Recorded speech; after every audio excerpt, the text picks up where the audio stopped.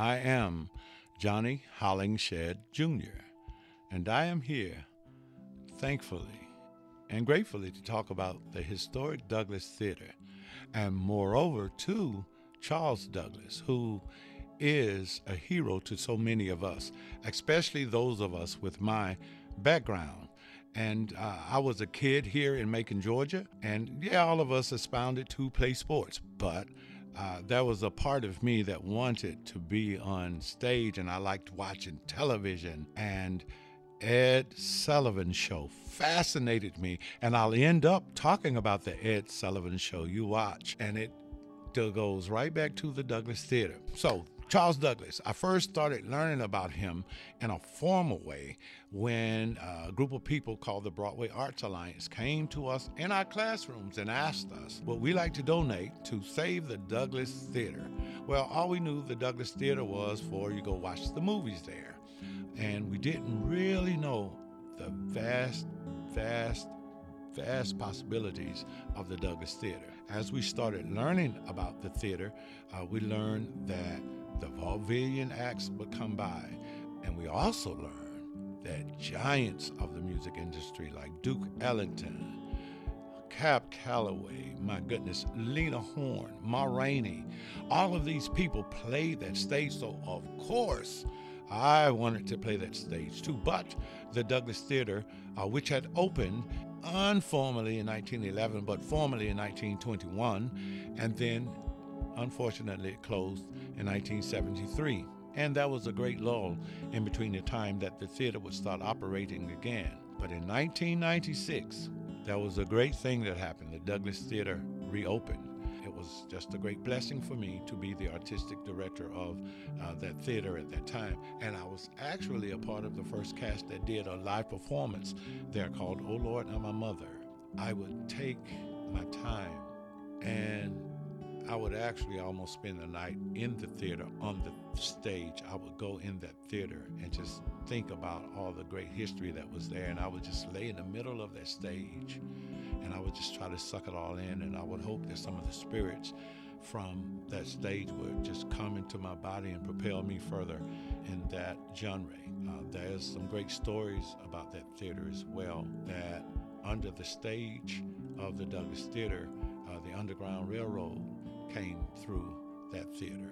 The thing about it that is most capturing about the theater is it brings people together.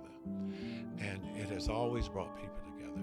And if you find people who've ever had the experience of the Douglas Theater, you've had amateurs that come there and start their careers. You've had professionals come back and do their thing.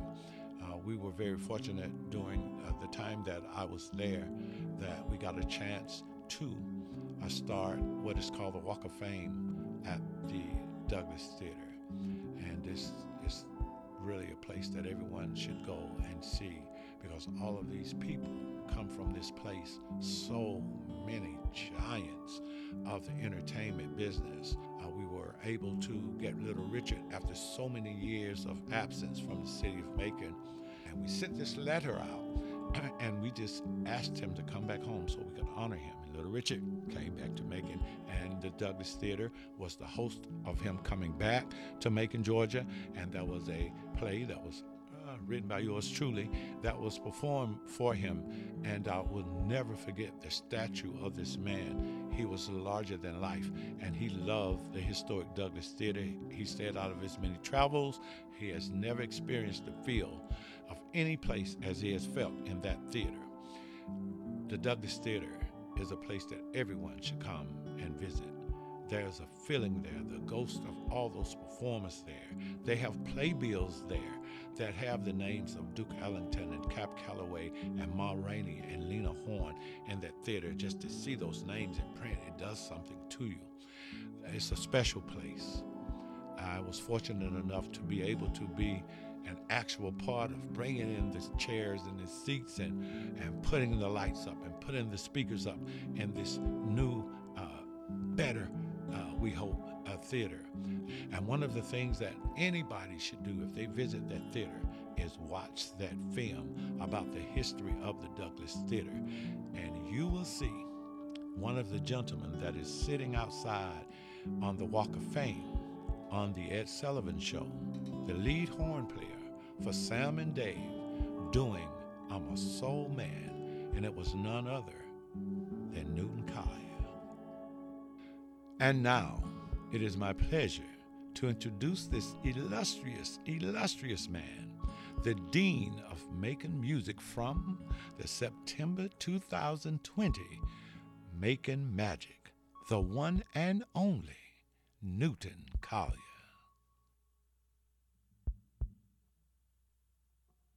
That was Johnny Hollingshed Jr. I'm Koryn Young. And I'm Julia Rubens. This is the heartbeat of Georgia.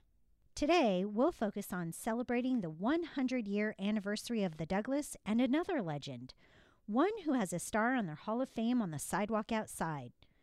Newton Collier is Macon's soul man and known as the Dean of Macon Music. Newt grew up with legends and played alongside them, and he's the best to tell his own story. Part 1. My school was a recording studio.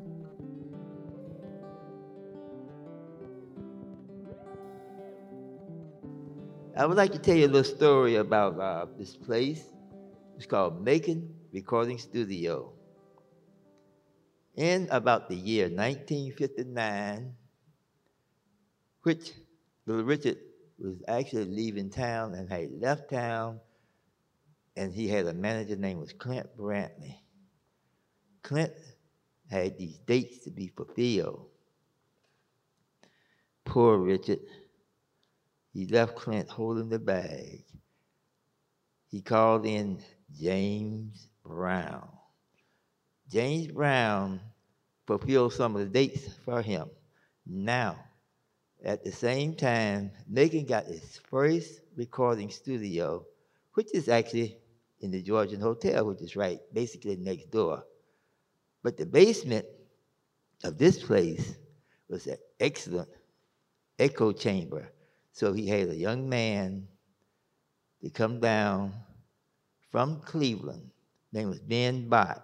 The man that owned the company was named Sid Nathans. It's called King Records out of Cincinnati. It was number 3 in the country music and soul at the time was rock and roll era. He brought in the studio. First thing he had to do was get a recording board. A young man named Harrison, Paul Harrison, worked over across the street at Guy White Radio and TV. He was able to hook up recording equipment, and that's what the first board was all about, the Harrison board. But now we need somebody to sing. Here come Otis Redding and a man named Wayne Cochran to be the stars of the show. We also had James Duncan, Oscar Tony Jr., and Jimmy Russell, and a couple more guys that were under him. The next thing you know, we need musicians. We had the excellent band called the Air Force Band, which was called Cognac at the time, Cognac Air Force. Great idea. Let's go to the high school and get some young kids and teach them so they could be our alternative little band. Go to Ballahuston High School, talk to Mr. Robert Scott, our band director. Now we have about 7 or 8 kids that come down here in the afternoons. Want to learn music? You learn it from these guys. You have to realize at that time, Macon did not have a filter school for the high school band. So this would be your first time, basically, after you learn to play the instrument, to see, can you play the instrument with other professionals? We'll come in the studio, let's say about 5, 6 o'clock in the afternoon, and we'll set up. Set up means we get the sound together. We have the drummer, keyboard player, and the guitar player and bass player. They'll first mic the system up. And about time they get through doing this, the guys from the Air Force Band, still in their royal blue, beautiful Air Force uniforms, will start coming in. Whatever song we're working on, we have already been trying to figure it out. Yes, we made mistakes. That's when they came in and corrected us. So within an hour, we are ready to start recording something. Within that hour of recording, we made mistakes. So he go back to school, take up in the corner. The man that helped me out was a man named Sammy Coleman. He was a lead trumpet player. Take me to the court. Hey, man, I liked what you're doing, but this is the way we're playing it tonight. It's written this way. You play it this way. Yes, sir. I learned. Next thing you know, you go back in, you take it down again. At about 10 o'clock, your lips are getting tired as a horn player. Because kids, And all of a sudden, you realize you're making music, and you can't stop now. So the pressure is on. You got to have this record done tonight, fellows. Yeah, Bobby. It's going to be a hit. I think every song that he recorded was a hit. I didn't understand he was taking that tape and throwing some of it in the trash can, so it was a hit. So that's where you don't hear some of the sounds. And I said, okay. So in our off time, when we were not doing anything, you get a chance to go sit in the sound booth. Harrison was the so-called engineer and sound man. Something go wrong. Harrison opened up this board. It looks like a rat's nest in there. He takes a paper clip. He had it on his belt. He had 2 or 3 paper clips on his belt. And he just look at electrocute yourself, man. Not knowing anything about electronics, it's low voltage anyway. I don't know no better. So Bobby said, I hear the sound. He said, okay, it's good there. He runs out the studio and shakes the mic. I hear it. He said, good, I fixed it. And I said, what was that? It wasn't for me to know. I knew no electronics. And then he takes that piece of tape and tie it up. That studio had, they were ordering silver tape. I said, why are you using silver tape? He said, because it's conductive. I finally found out that tape is very important. It holds things together very well. It will even hold up your engine in the car if you run out of something called oil. They tape it up, run that and help it keep it going to the next gas station. You find that out on the road because you wonder why they had tape. But back to the studio. Stay tuned for more after a short break.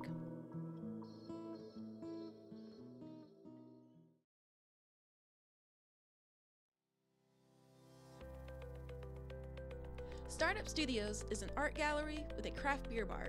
We are also an art studio that holds several Macon artists who work in a variety of media such as ceramics, glass, metal, and painting. We are located right next to the Rose Hill Cemetery, and what we offer is a welcoming environment for anyone. You can come take an art lesson with our studio artists or just walk in, get some craft beer, and enjoy our art DIY activities. If you're an art lover, please consider joining our Koozie Club. It's $50 per year, which gives you 10% off any art purchase, 15% off for selected art classes, and 20% off for all drinks throughout the year.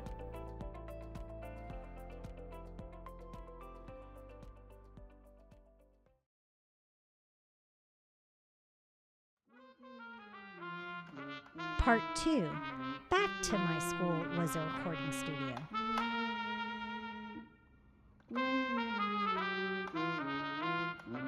In here, it was a different thing altogether. They had basically closed it down. There's most of the office buildings in here, so in our off time, we come and hang out all back in the back, and hang out around the elevator. So Otis Redding and Wayne Cochran were part of the studio. That's where it's playing a band. They were recording a song called Fat Gal. They recorded it back there. I wasn't here when that happened.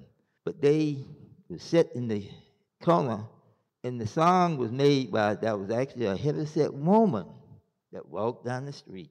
And I think they said Wayne looked at her and looked at Otis, and Otis said, there might be a song there. Wayne said, gotcha. So that's the song. Shout Bama Lama was this other side. Bama Lama was a guy that used to hang around Broadway, and he was like a jive talker, like Leo the Lion. Little joke about Leo the Lion stole the bear one day.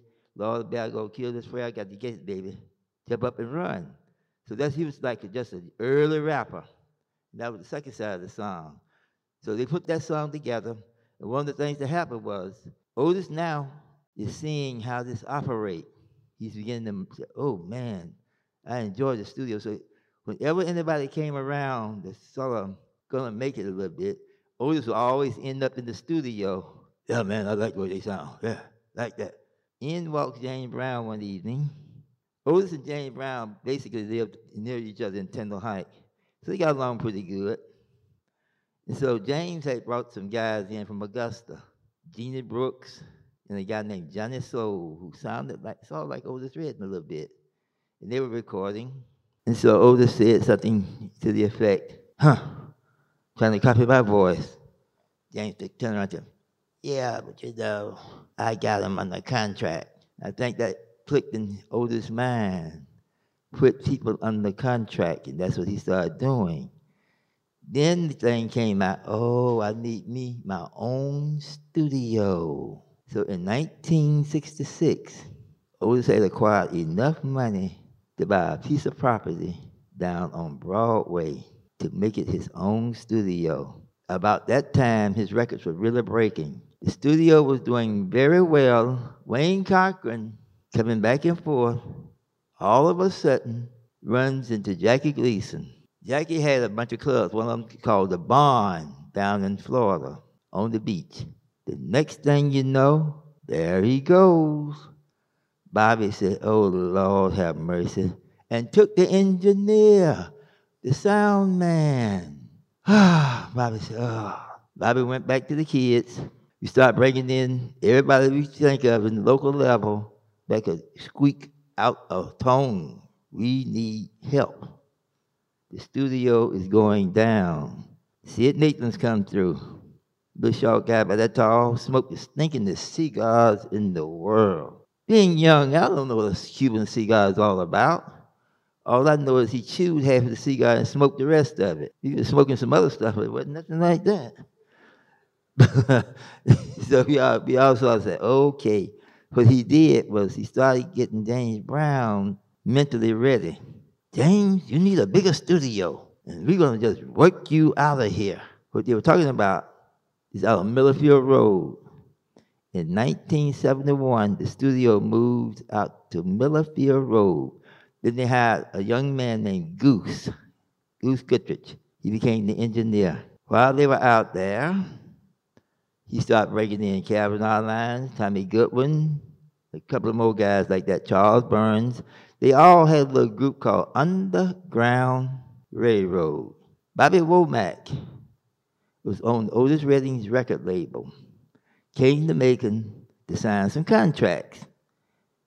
Went to the Red Rooster Club where these little kids were playing a little gig. Being the kids they were, Mr. Scott has already tipped us to every song there is on the radio. They saw Bobby Womack and played one of his songs. Instead of coming to the studio, they decided they would join Bobby Womack. Downtime again in the studio. The second alternative band has just moved on.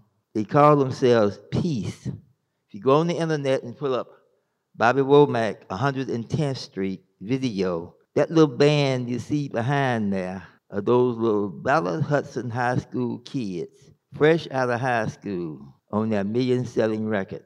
The next group come through would be a guy named Kenny, Blue, and James. And they were basically from Macon. They're called the Manhattans.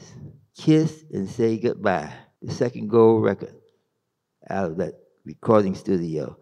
One of the most fabulous things about that was the Manhattans themselves came back to Macon and stood in a park and said, thank you, Bobby Smith and Mr. Robert Scott and Richard Dick Scott, their band director, who had gone on to be with the New Kids on the Block at the New Edition. So all these musicians were successful on the road because when we got out there, we knew exactly what to look for and what door to open, what door to keep closed. I was the second horn player to be hired with Sam and Dave, and I stayed with them the length of time. They gave me a chance to get to Memphis to be with Stax, and while I was at Stax, doing sessions, sometimes they would be off. I get a chance to work with other artists by being third horn, maybe the second horn. So I got to know Booker T, Isaac Hayes, and Carla Thomas, and Rufus Thomas, and the whole Stax rendition. Now, all those people came out of this little old country town called Macon, Georgia. And give yourselves a round of applause for being from Macon. Thank you very much.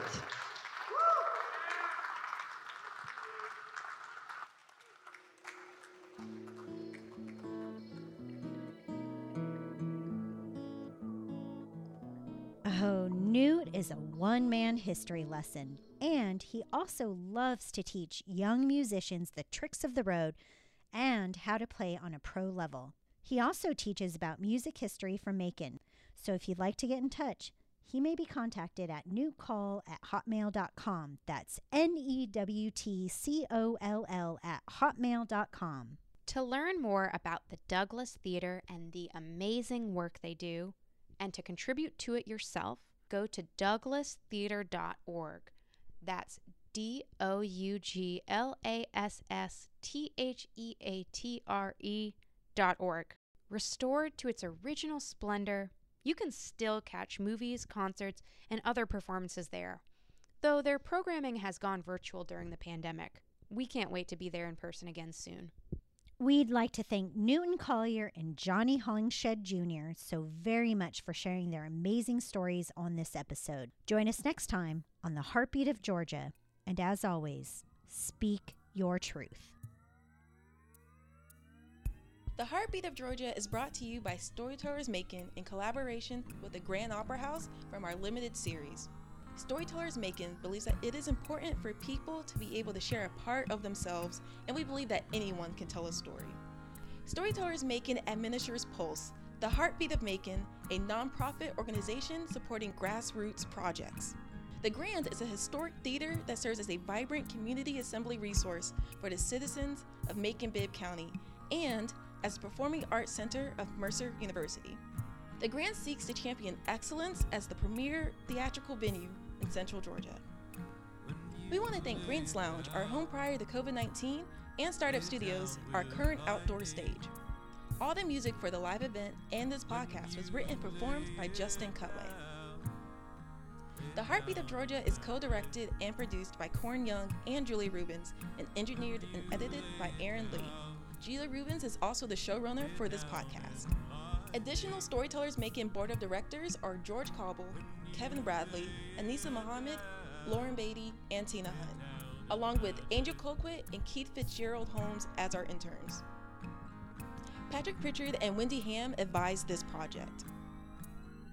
The production staff at the Grand Opera House includes Joe Patty, Julia Rubens, Nikki Vincent, and Bob Mavity. This program is supported in part by the Georgia Council for the Arts through appropriations of the Georgia General Assembly and with funding from the National Endowment for the Arts. Further support comes from Macon Arts Alliance and the Community Foundation of Central Georgia. If you want to get more involved, you can find out more about Storytellers Macon at storytellersmacon.org or on Facebook, Instagram, and YouTube at Storytellers Macon. As always, speak your truth. The Douglas is important to me because back when I was growing up, that was the only venue we had that we could actually go to on a Saturday. Mama could drop us off, and we had a built-in babysitter for maybe about a whole $1. You could stay almost all day because with the Capitola, you could get out of little candy bars, and we could see the teenage show, see a short comedy movie, and most of all, we could see a feature. Now, for $1, you can't beat that in today's prices. I want to thank the Douglas Theater for having all those shows. And I want to thank the people that run it for actually being there long enough to say, yes, we did do it. We did stand within to 100 years. And I wish they have another 100 years to it.